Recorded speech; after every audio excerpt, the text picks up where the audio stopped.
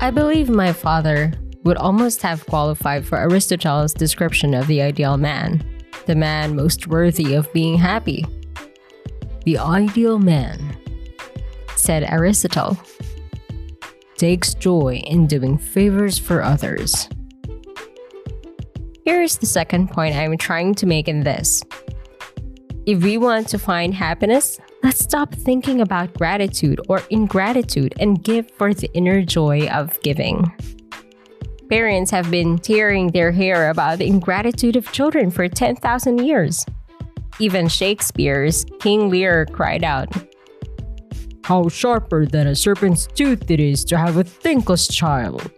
But why should children be thankful unless we train them to be?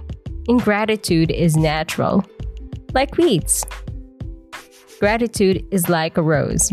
It has to be fed and watered and cultivated and loved and protected. If our children are ungrateful, who is to blame? Maybe we are. If we have never taught them to express gratitude to others, how can we expect them to be grateful to us?